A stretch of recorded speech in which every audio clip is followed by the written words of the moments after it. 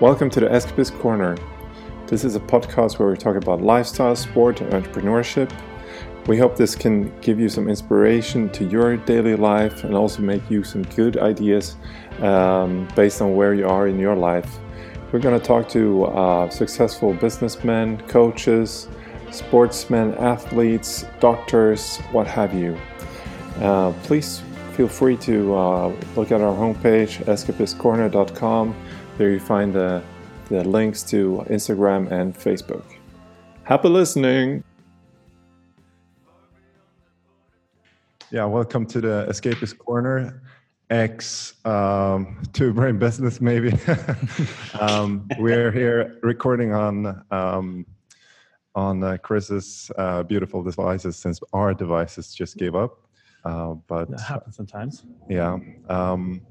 But yeah, very delighted to have you on this podcast. We haven't been that regular this year with the podcast. Yeah, it's true. But we've been able to have very good guests at it. We can be able to talk to really nice people. So yeah, great. Super happy to have you on board, Chris. Yeah, thank you very much for your time. So yeah, I'm happy to be here. So for people tuning in for the first time, don't know anything about this podcast and about Chris, we tend to talk to people within the fitness industry or health industry and so on. And it happens to be that way that Chris is one of the, leading mentors out there in the fitness industry. And he has written a couple of books, and he has a lot of content on like real content. We're not talking about a picture of a shoe in a forest or something like that, but actual knowledge shared in text and audio, video. Yeah. So Chris, maybe you can do a short introduction.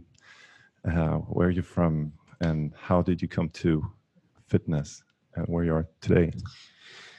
Wow, that's a long story. But I started coaching in 1996, so this is just starting my 23rd year as a coach.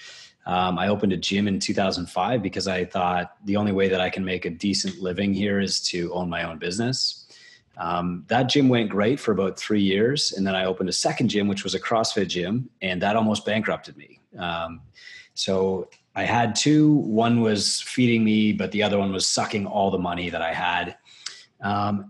Came very close to bankruptcy, found a mentor, started turning things around, and everything that he was teaching me, I started publishing on a free blog called don'tbuyads.com. Mm-hmm. After 3 years of publishing every single day for free, I got invited to speak in Fort Lauderdale, and I compiled the best 15 blog posts from Don't Buy Ads, put them into a book because it was the cheapest way to put these blog posts on paper. And that is the best-selling fitness business book of all time now, with over 20,000 copies sold. And that was called Two Brain Business. It's been followed by two other books since, Two Brain Business 2.0 and Help First. And my new book, Founder, Farmer, Tinker, Thief, comes out in about a month, I hope. Oh, that's amazing. You buy then, because we both read Two Brain Business. Yeah. Oh, great! Thanks. This year, and pretty much a lot of inspiration, a lot of things that we tinkered in our operation here at the box from there. So that's one of the reasons. Very nice to talk to people you read, that you understand, and you just follow and say, okay, this guy's know what he's talking about, and it's good. Yeah, and we took a lot of inspiration, helped a lot with the business thinking, like the practical things of running a box and how to handle members, count your revenue, and so on. Many things we kind of also had checked, which was also, you get this confirmation that, oh, we're not that stupid, maybe. So we might be on the right track. We might be on the right track. That's great. Still, we have a lot of things to do, and we're now 1.5 years into business. We are practically having this as almost like a full-time job now. So it's great in that sense, and starting to get more people on board, and the circle of influenced people are, it's expanding, so it's interesting. And cool. Yeah, I just came back from a flight from Copenhagen 30 minutes ago, and great. I went to this. It was a conference with some luxury hotels that they have a group called the Design Hotels, and they have a yearly or annual meeting. I would say it's more getting pissed and drunk and have fun with crazy rich people.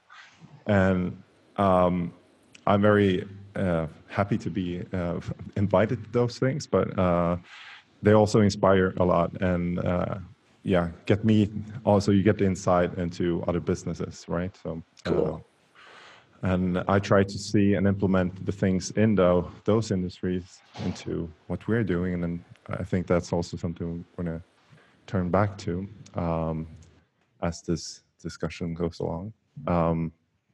But yeah, so right now you're writing on your book, or is it already done? It's almost done. So I have a much better editor. So the first 3 books were largely unedited. They were edited by friends or not at all. And I wrote the first book from kind of a place where I'll do anything to figure this out, scrambling. I was in the founder phase myself.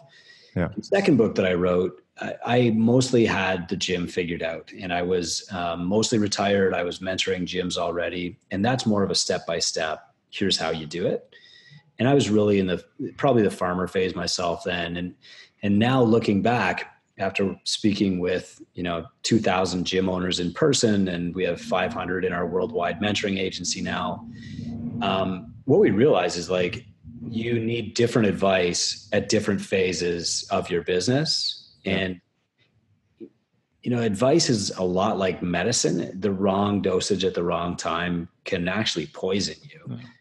And so that's what we're trying to do. And because the book is so thick with that, and because, there are overlaps between founder and farmer, my editor is taking a very long time, but I'm glad she's being thorough. Yeah. Yeah, that's also, I would say, a sign of quality, right? Yeah. When you start to do that, and those things have a process, and it's not for any. I always say it's not for a reason, but that editors are there. So, how you manage to write a book? I guess it's not an easy task. It takes a lot of time and sitting, and most of what I understand from writing is that you have to sit every day, and it's not that when you get inspired, you just write.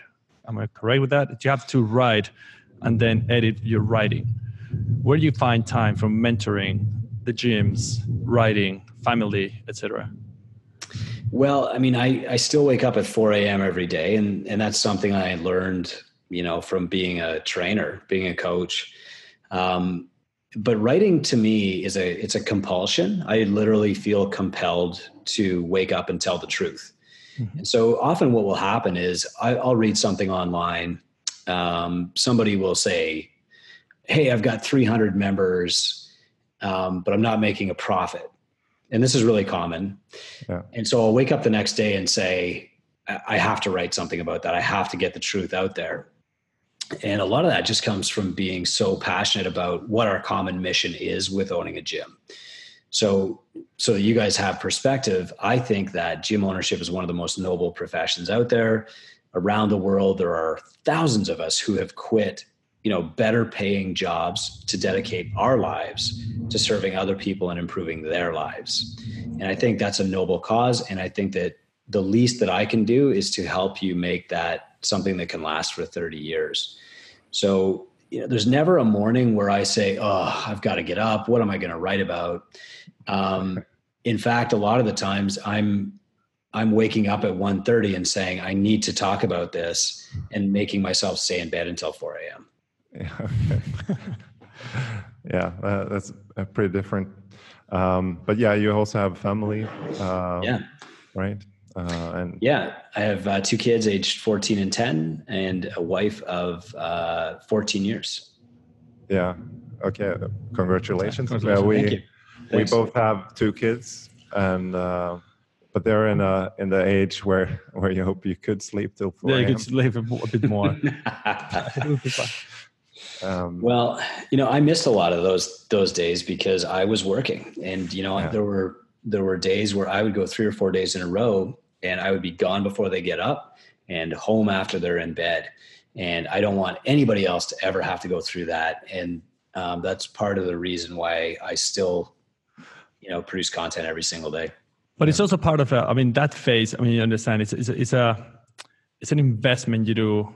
It never takes away time from your family. It's never good. But at one point you're able to just put the hours at the beginning, at least at the beginning of your journey as an entrepreneur or gym owner, whatever it is, that you have to put those extra hours. And it's great if you have the commitment or the backup from your family to just do it and, hey, go for it. We'll be here waiting and all good. Never for too long. I don't mean going out for a week. It just really hurts and not being able to see them and see changes and stuff like that. And they're very happy when they see you back in a way. But when they're, I would say the right of one is the right of all. Yeah, I do agree with that. And in the founder phase, an entrepreneur does need to work a lot. But what frequently happens is this martyrdom effect where we tell ourselves, this is all I know, this is all I have, and I'm going to die in this gym if I have to. And my kids are going to see that sacrifice and they're going to appreciate it. And that's bullshit. That's not true. You're taking time away from them. And so the goal of the founder phase is to get out of that phase as fast as you possibly can. Too many entrepreneurs live that life for 10 years and they're telling themselves a lie. And the reason that I'm so passionate about this topic is I was one of them. I told myself I am a hard worker and all I have to do is put my head down and keep grinding and this will eventually pay off. And that's not true. That's a very common message you get. Very common. Hard work will pay off. Yeah, for sure. But what's the cost out of it? And it should be not a long-term arrangement or a long-term lifestyle. Yeah, we talked about with people in venture, in startups, that are looking for investors for their second, third seed round and everything, and it's the same thing. If you have a tech company and the investor is asking the CEO, I think I heard this from the founder of I don't know if it was Skype or something. He said, if I'm working 80 hours a week or 120 hours a week as a CEO, and then I'm going for an investor, and the investor asks, how is the business going? It's like, you see the numbers are going like this and so on. But you're working 120 hours a week. Like, how sustainable is that? That's not sustainable. It's not. Yeah. And so that's like a very bad investment. Obviously some companies still invest in that phase, but if you are the key person in that operation and for the company to make it successful by working 120 hours, maybe you have to reconsider and look at how you can break it down. And I think the good thing that you have in your books for the entrepreneurs or for the gym owners is to, set up processes and the bus test. Yeah. And, hit by the bus. Yeah. The bus test. And this is very common in other industries already, where you set up processes, right? So you can put anyone into that position. But this comes back to where I was now this weekend, and I can show you here in the picture if you can read that. The topic of the conference. Silent knowledge. Yeah, cool. Yeah. So the question was, how do you communicate like values, culture that are not possible to be in written form? And I think that's the what we experience also is that that's very hard to. You can set up like checklists on have to do this, but if there's not, a driver behind the seat, and you don't have that spark, then it's going to be hard. You just have someone who's checking off the list. And now in the hotel business, they're talking about like, okay, we have to hire people without knowledge, because knowledge is a commodity now. Mm-hmm. So there was a speaker called Kjell Nordström. He's from Sweden. He's a national economist, and he said, knowledge is dropping its value. So since 2006, the value of knowledge started to drop, and it's like going so fast right now. So when you go out of college now somewhere, it's useless, because that's not, it's a commodity, and anyone can find out things now because of internet. So right now, the companies are targeting to try to find the right type of attitude, a person with the right attitude. And then, okay, we teach you the processes, right? But first you have to be the right type. And I wanted to bounce that back to you. Have you any like good tips for people to find those kind of, how do you, I mean, in the CrossFit scene, maybe we mostly get it within our own walls, but still, if we want to recruit new personnel, if you have 2 gyms and you have to find a new GM or, the coach, how do you find those, in your opinion? Okay, so there's a process, and I'll walk through it step by step. But before I do, entrepreneurship is cool now, right? Like, Gary Vaynerchuk and Elon Musk, they paint this romantic picture of what entrepreneurship is going to be. And so that means every year there are, dozens of books published on leadership and millions of blog posts and now 1,000 podcasts. And leadership boils down, there are only 2 words that matter. And those are follow me. And so you need to be a model for the other people in your organization of what you want them to do. Then you have to give them every opportunity to do it right. And that means writing it down to a level of granularity that you think is unnecessary. So, we project knowledge onto people, right? We think everybody knows where to take the garbage. That's common sense, but there's no such thing. No. So now, if we're careful about breaking that knowledge down, you're right, we can teach it to anyone. So when we're hiring new staff, we start with identifying personalities. So I can teach you how to bag up the garbage and how to take it out to the curb at night. I can't teach you how to show up on time. I can't teach you how to smile. And I can't teach you how to make people feel like you care about them. Yeah. So when we're hiring, we start from within and we say, who is the happiest, best hugger in your gym? Let's start with them. And then we're going to run a course. Maybe it's like the Catalyst Leadership course, or we call it the Advanced Theory course, once a year. And we say, if anybody would like to see what it's like to stand in front of a group and speak, you can take this course, and it's free. And it doesn't mean that we're going to hire you, but it's just a chance to see what's on the other side of the clipboard. And then from that course, we might identify a future coach. If that doesn't work, I'm going to ask my clients, if you weren't coming to this gym, who is the best coach in town? And then I'm going to approach that coach and say, maybe I can offer you a better opportunity than what you currently have. What's your perfect day? Yeah. And if that doesn't work, my 3rd tier would be local colleges and universities, because, again, we can hire for personality and we'll start with a blank slate. And my 4th tier would be to advertise and go through like the typical recruitment process of interviewing and hiring, but usually it doesn't get that far. Yeah. So usually, yeah.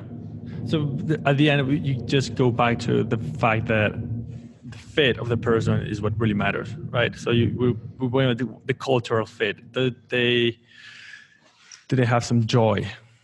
Because you can teach how you can teach CrossFit.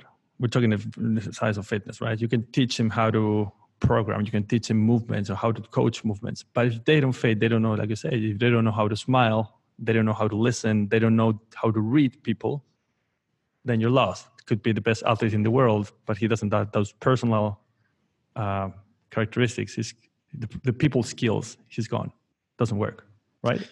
Yeah, if you look at like who in history are the most successful fitness professionals, it is not the guy that can give you a spreadsheet on the forced time curve. Okay. It's Suzanne Summers and Richard Simmons who could show up every single day and smile on camera for an hour. Okay. Yeah. Because they made people feel I can do this, and they made people want to exercise. And, when I'm recruiting new coaches, I'm not looking for somebody that can like argue with me about wattage output on the thruster. I'm looking for somebody who can be happier than I am at 6 a.m. And that's not hard to find. No, you wake up at 4:30. It's good. Yeah, 6:30 is already late. I wake up at 4, but I don't talk to anybody for 3 hours, right? And I can delete all my angry typing. Yeah. Regarding one thing you said is this coolness of entrepreneurship at the moment. We see the Gary V's, we see Elon Musk, as you name. Do you think we are in this survival bias? That people just look at the ones that are over the top, that they made it, and say, oh, but entrepreneurship is easy. And you can create a billion euro company or a unicorn right away. I mean, you see all these guys, but you don't see the 99% of the people just fail in the road. How do you feel about that? Oh, I think that's a brilliant question. Yeah, it's a brilliant observation. But that's what we need, right? Just like we need models of success, we need to see Rich Froning deadlifting 600 pounds and running a sub 6 minute mile to know that that's possible. We also need to see these unicorns, and maybe that's what makes us make the leap, because our mind does not trend toward logical, it trends towards emotional. And so we see Elon Musk. He's got billions of dollars. He's probably on the autism spectrum, but he's wearing a pair of jeans, and he's got like, oh, I'm going to dig a tunnel now to the airport instead of flying my helicopter. We need those guys. We need those guys to show us what's possible. But once you get into it, the inspiration doesn't last long, and you have to get down to work. And that's where we need tactics and mentors and coaches. But you're right. How do you get... How hard was to, because you tell the story in almost in the book, you tell the story in almost every podcast that we listen to, sitting on the bench, wondering about what I'm going to do now. How hard is it to just, in a way, recognize your failures in entrepreneurship and say, I'm going to need help. I need someone to guide me. I need a mentor. How hard is that step? It was very hard for me. I mean, I have a big ego. And for me to realize, like, I am not just going to figure this out. It took near bankruptcy, it took completely running out of options and ideas. Luckily, most entrepreneurs, they look for a mentor now very early. So they look at Richard Branson and say, that guy has a mentor. They look at Gary Vaynerchuk and say, that guy has a mentor. So they know that they should get a mentor, and they should do it before it's too late.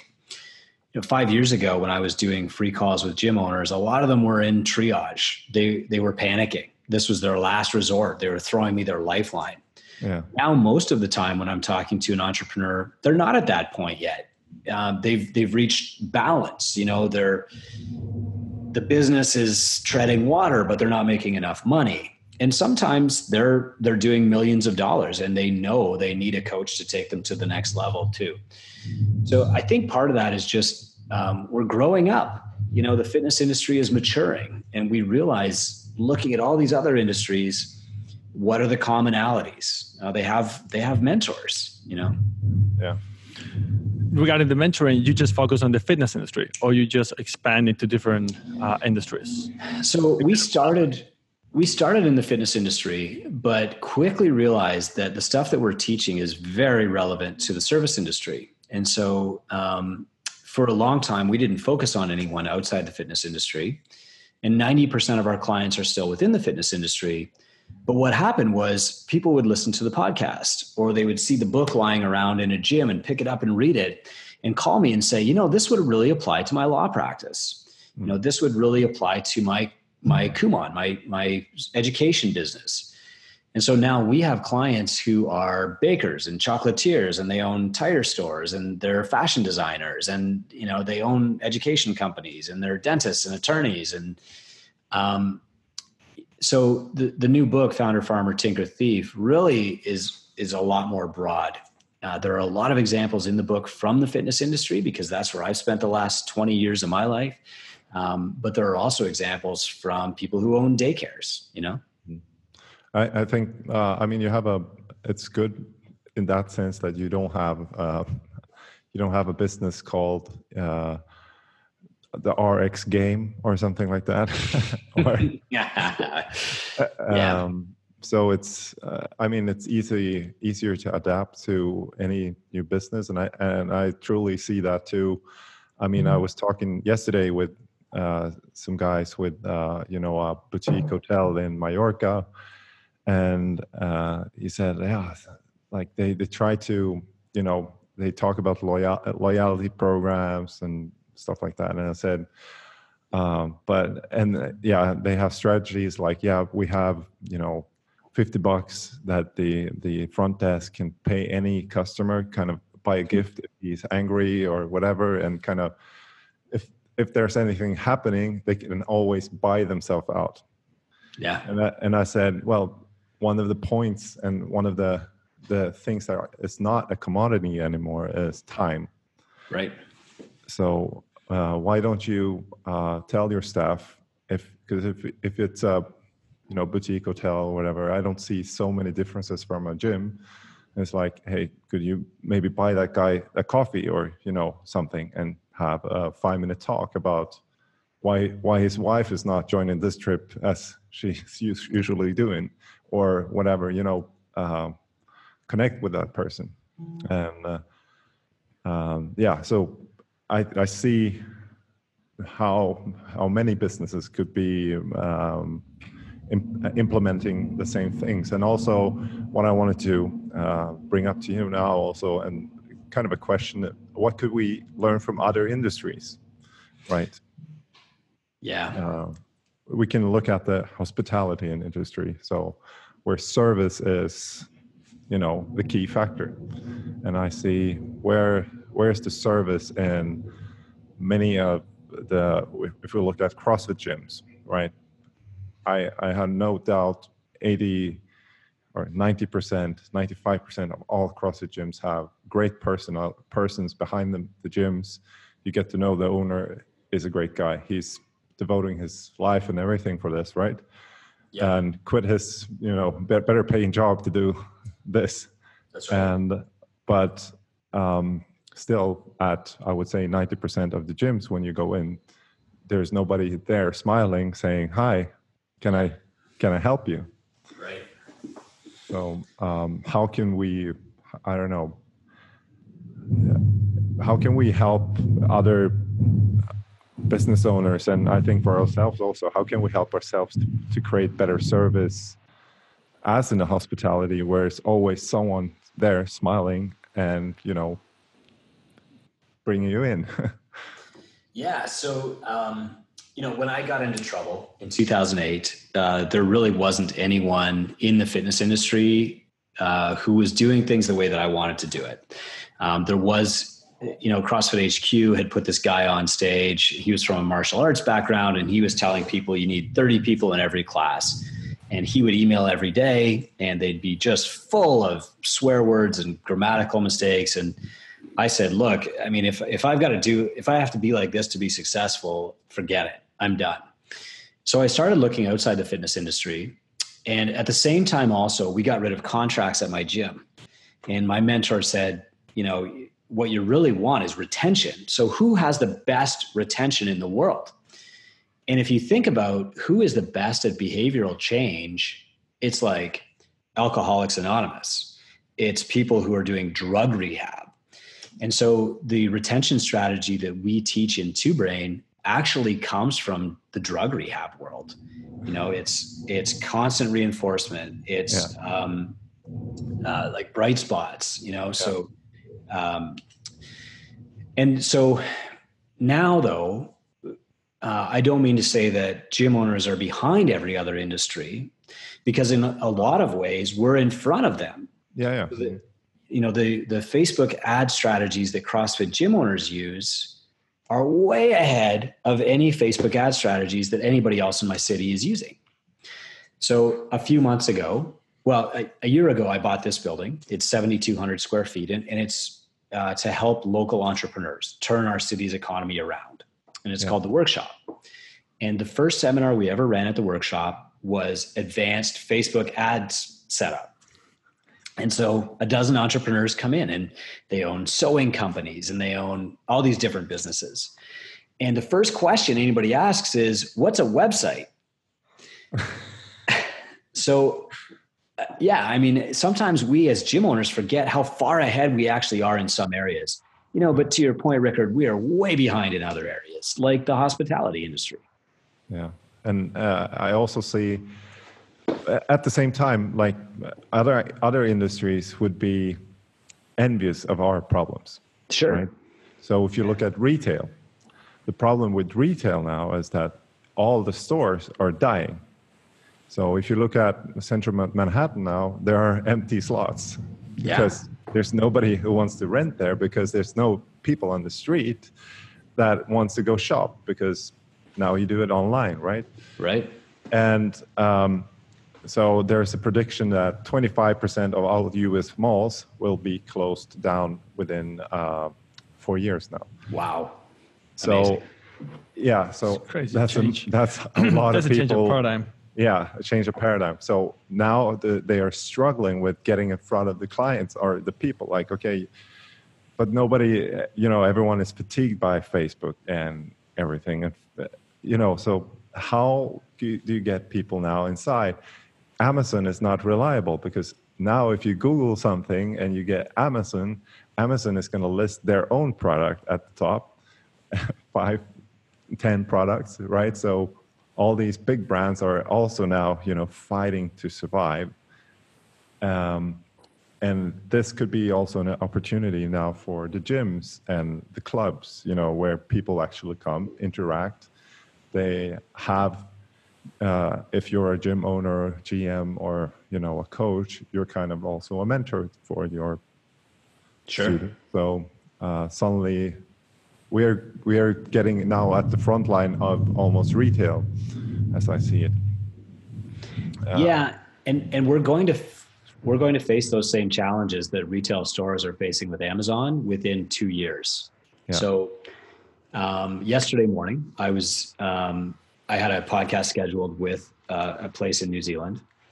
And before I did that, I got on my bicycle in my basement, and I logged into Zwift, and I rode an 18-mile course in Zwift with a friend in Russia and texted back and forth. And I did not do CrossFit that day, and I was in my basement. I had a snack. I did the podcast. It was great.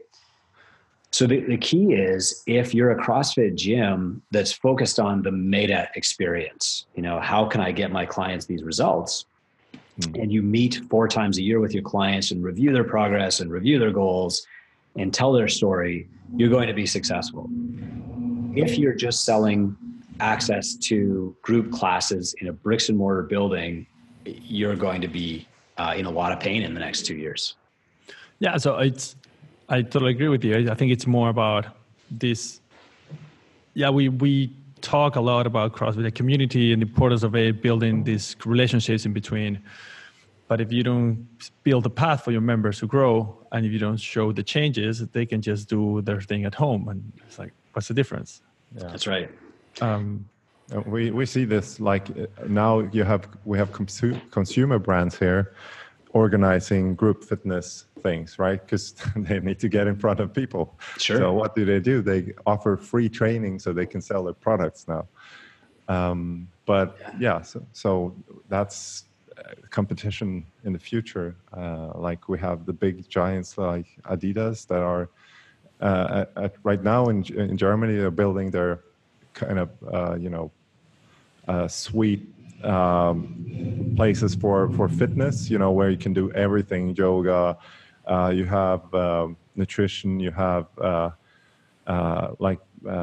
doctor outside looking at your values, you have all these stuff, and they're like plunging with money, and you go there and you have like 40 people in staff and there's one client in the room. So that's how desperate they are to create a space where people can come and buy their shoes, or create community, create a brand engagement or fidelity to a brand, and that's something I think CrossFit has done pretty well. It's like the engagement that you have with the brand, with your own box, I think is huge.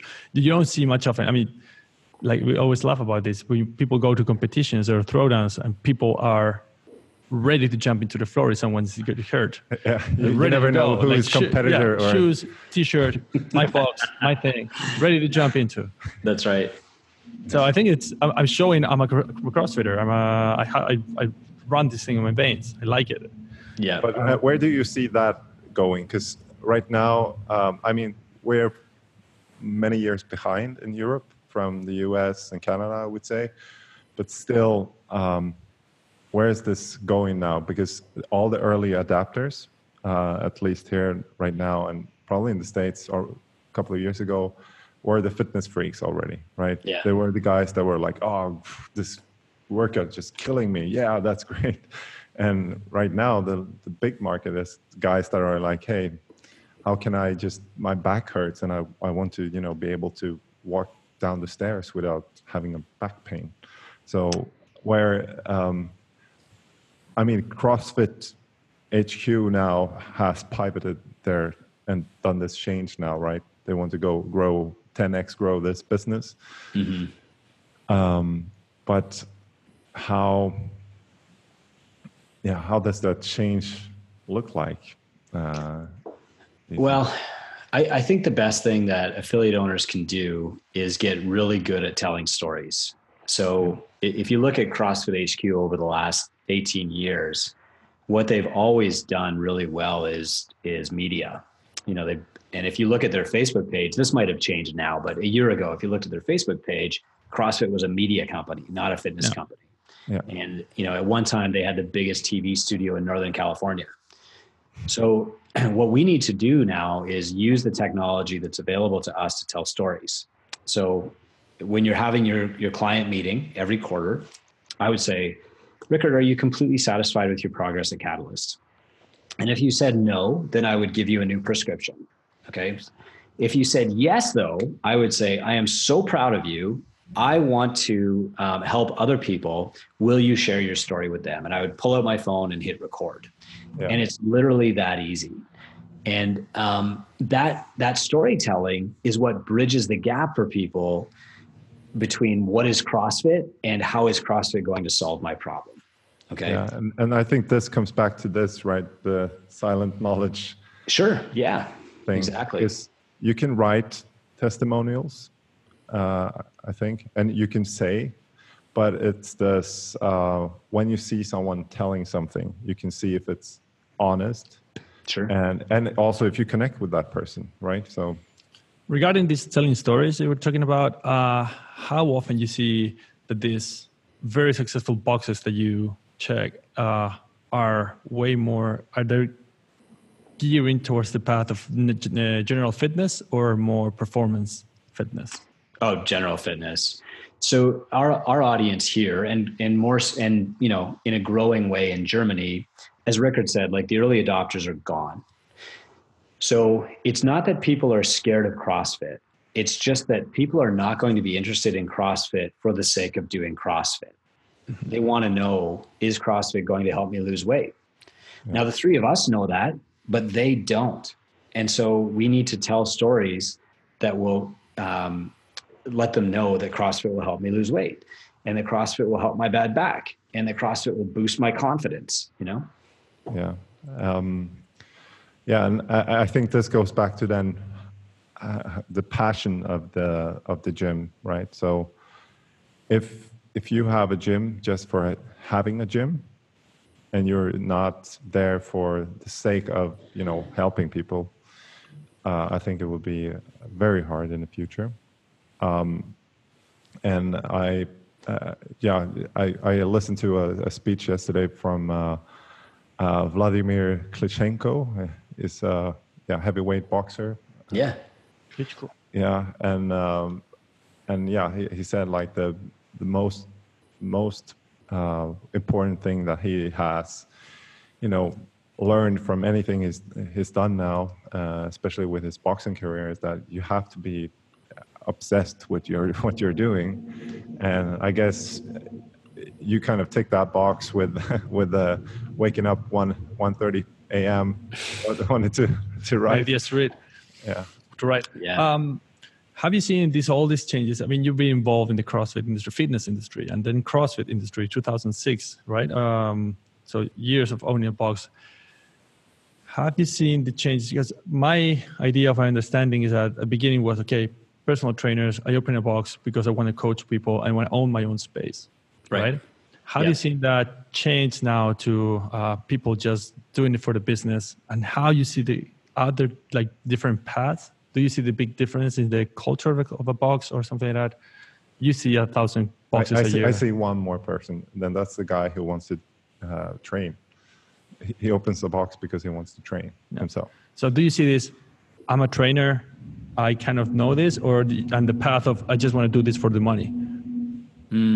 Well, I have never seen anyone who has said, I want to do this for the money. Because if you're doing CrossFit for the money, then go get a job driving an Uber and pay for a CrossFit membership somewhere. You're going to make more money. I think at the end, that builds the value of CrossFit, I guess. You have to be very crazy about it to just build it. Yeah. So, we used to, before we would do a free call with anyone, I used to make them take a survey that was 60 questions. And the purpose of the survey was to get to know them, but really it was to filter out the people who just weren't willing to try, Yeah.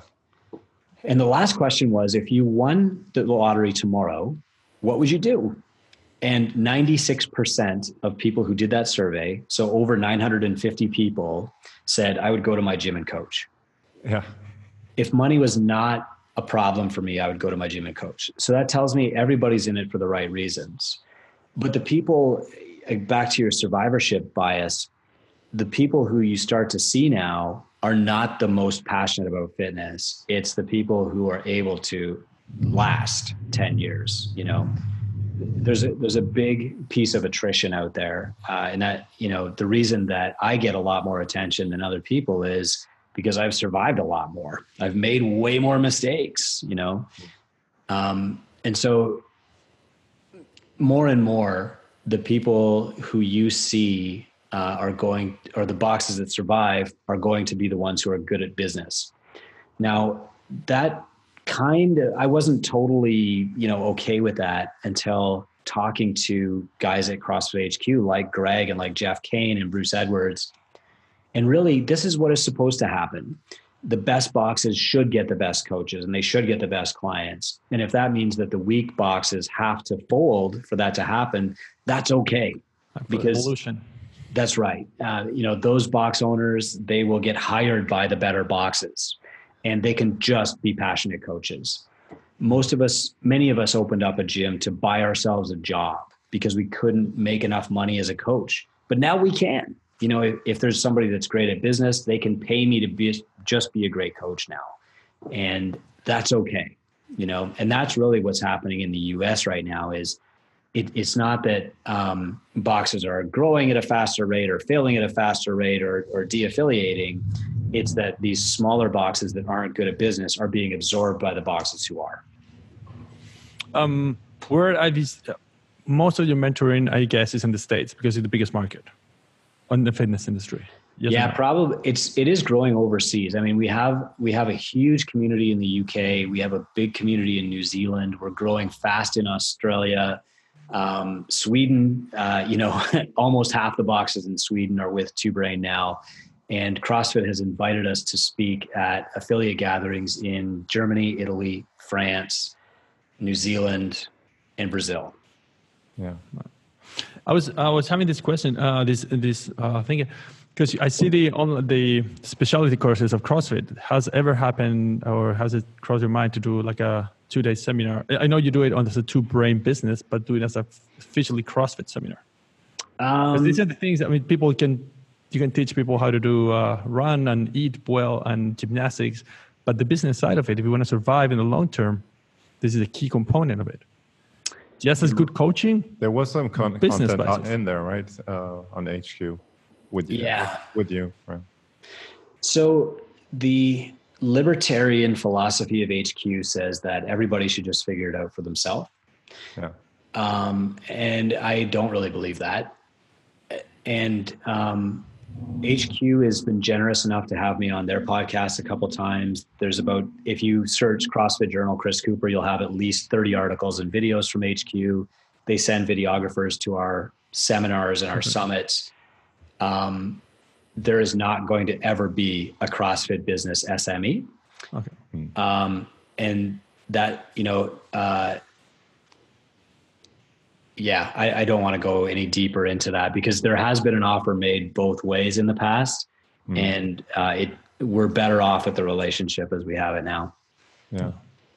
You're lucky enough to be twice on the podcast, more than 10,000 views each time. So it's a way to spread the message also. Yeah. I mean, they sell my book. They say on the podcast, Chris Cooper knows how to run a CrossFit gym, but they're not going to say this is the CrossFit business guy. That's never going to happen. And that's good. I don't want that. Yeah. Short question. So where do you find your mentors? That's a great question. You need different mentorship at different stages, right? And when I was really struggling, the mentorship that I needed was, his name is Dennis Turcotte, and he was all about organizational structure. There was no structure to my organization. I had to do everything, and I was doing everything badly because my attention was so split up. So at that point, I needed an organizational guy. In 2016, I said to myself, I'm making more money than I need. I have all the time in the world. My gym is running great. I'm in good shape. I don't need to push this hard anymore. Why am I trying this hard? Why am I getting up at 4 a.m.? And literally the next thought to enter my mind was, I need a different mentor now. And so I kind of opened up my brain to, I'm going to find a new mentor. And I started looking and paying attention and looking for people who could get me to the next level. And I found Dan Martell. And luckily, Dan is a CrossFitter. And so I've spent the last 2 years traveling with Dan, studying with Dan, turning to Dan when I have these huge problems now. And will Dan be my mentor for life?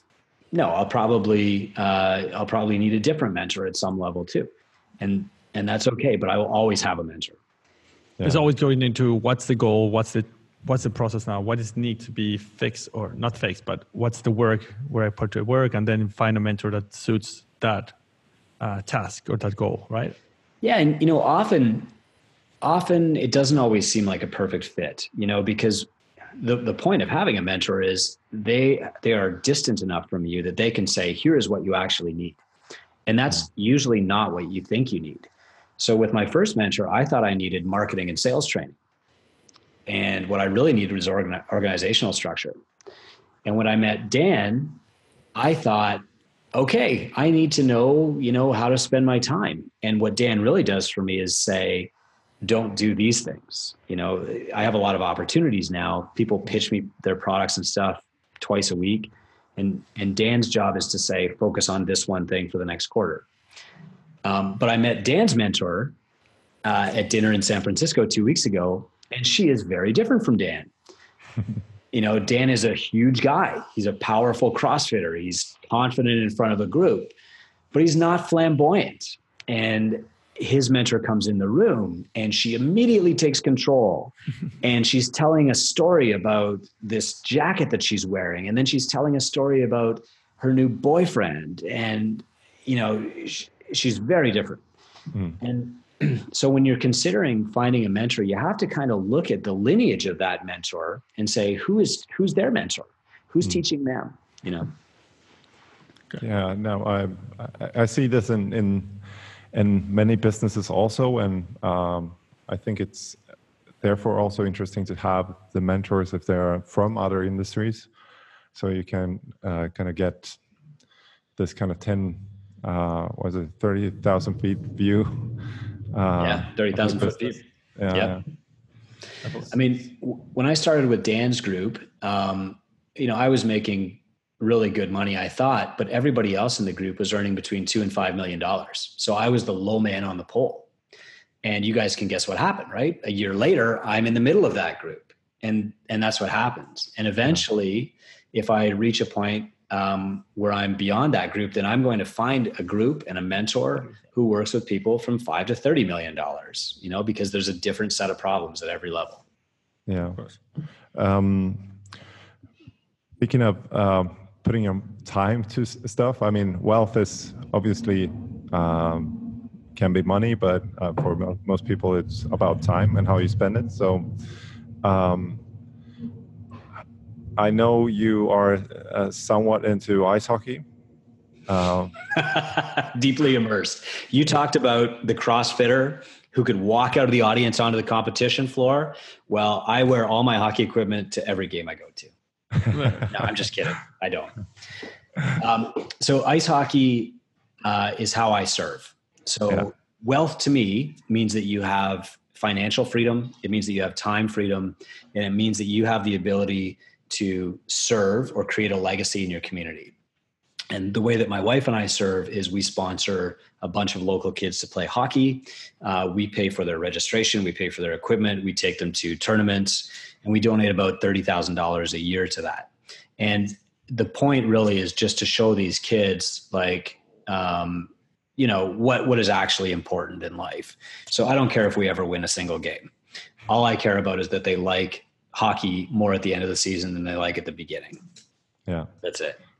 That is beautiful. Yeah, no, I'm obviously also a former hockey nerd, but so I tend to stay up at night during Christmas time watching the juniors play. Awesome. It's highlight of the year.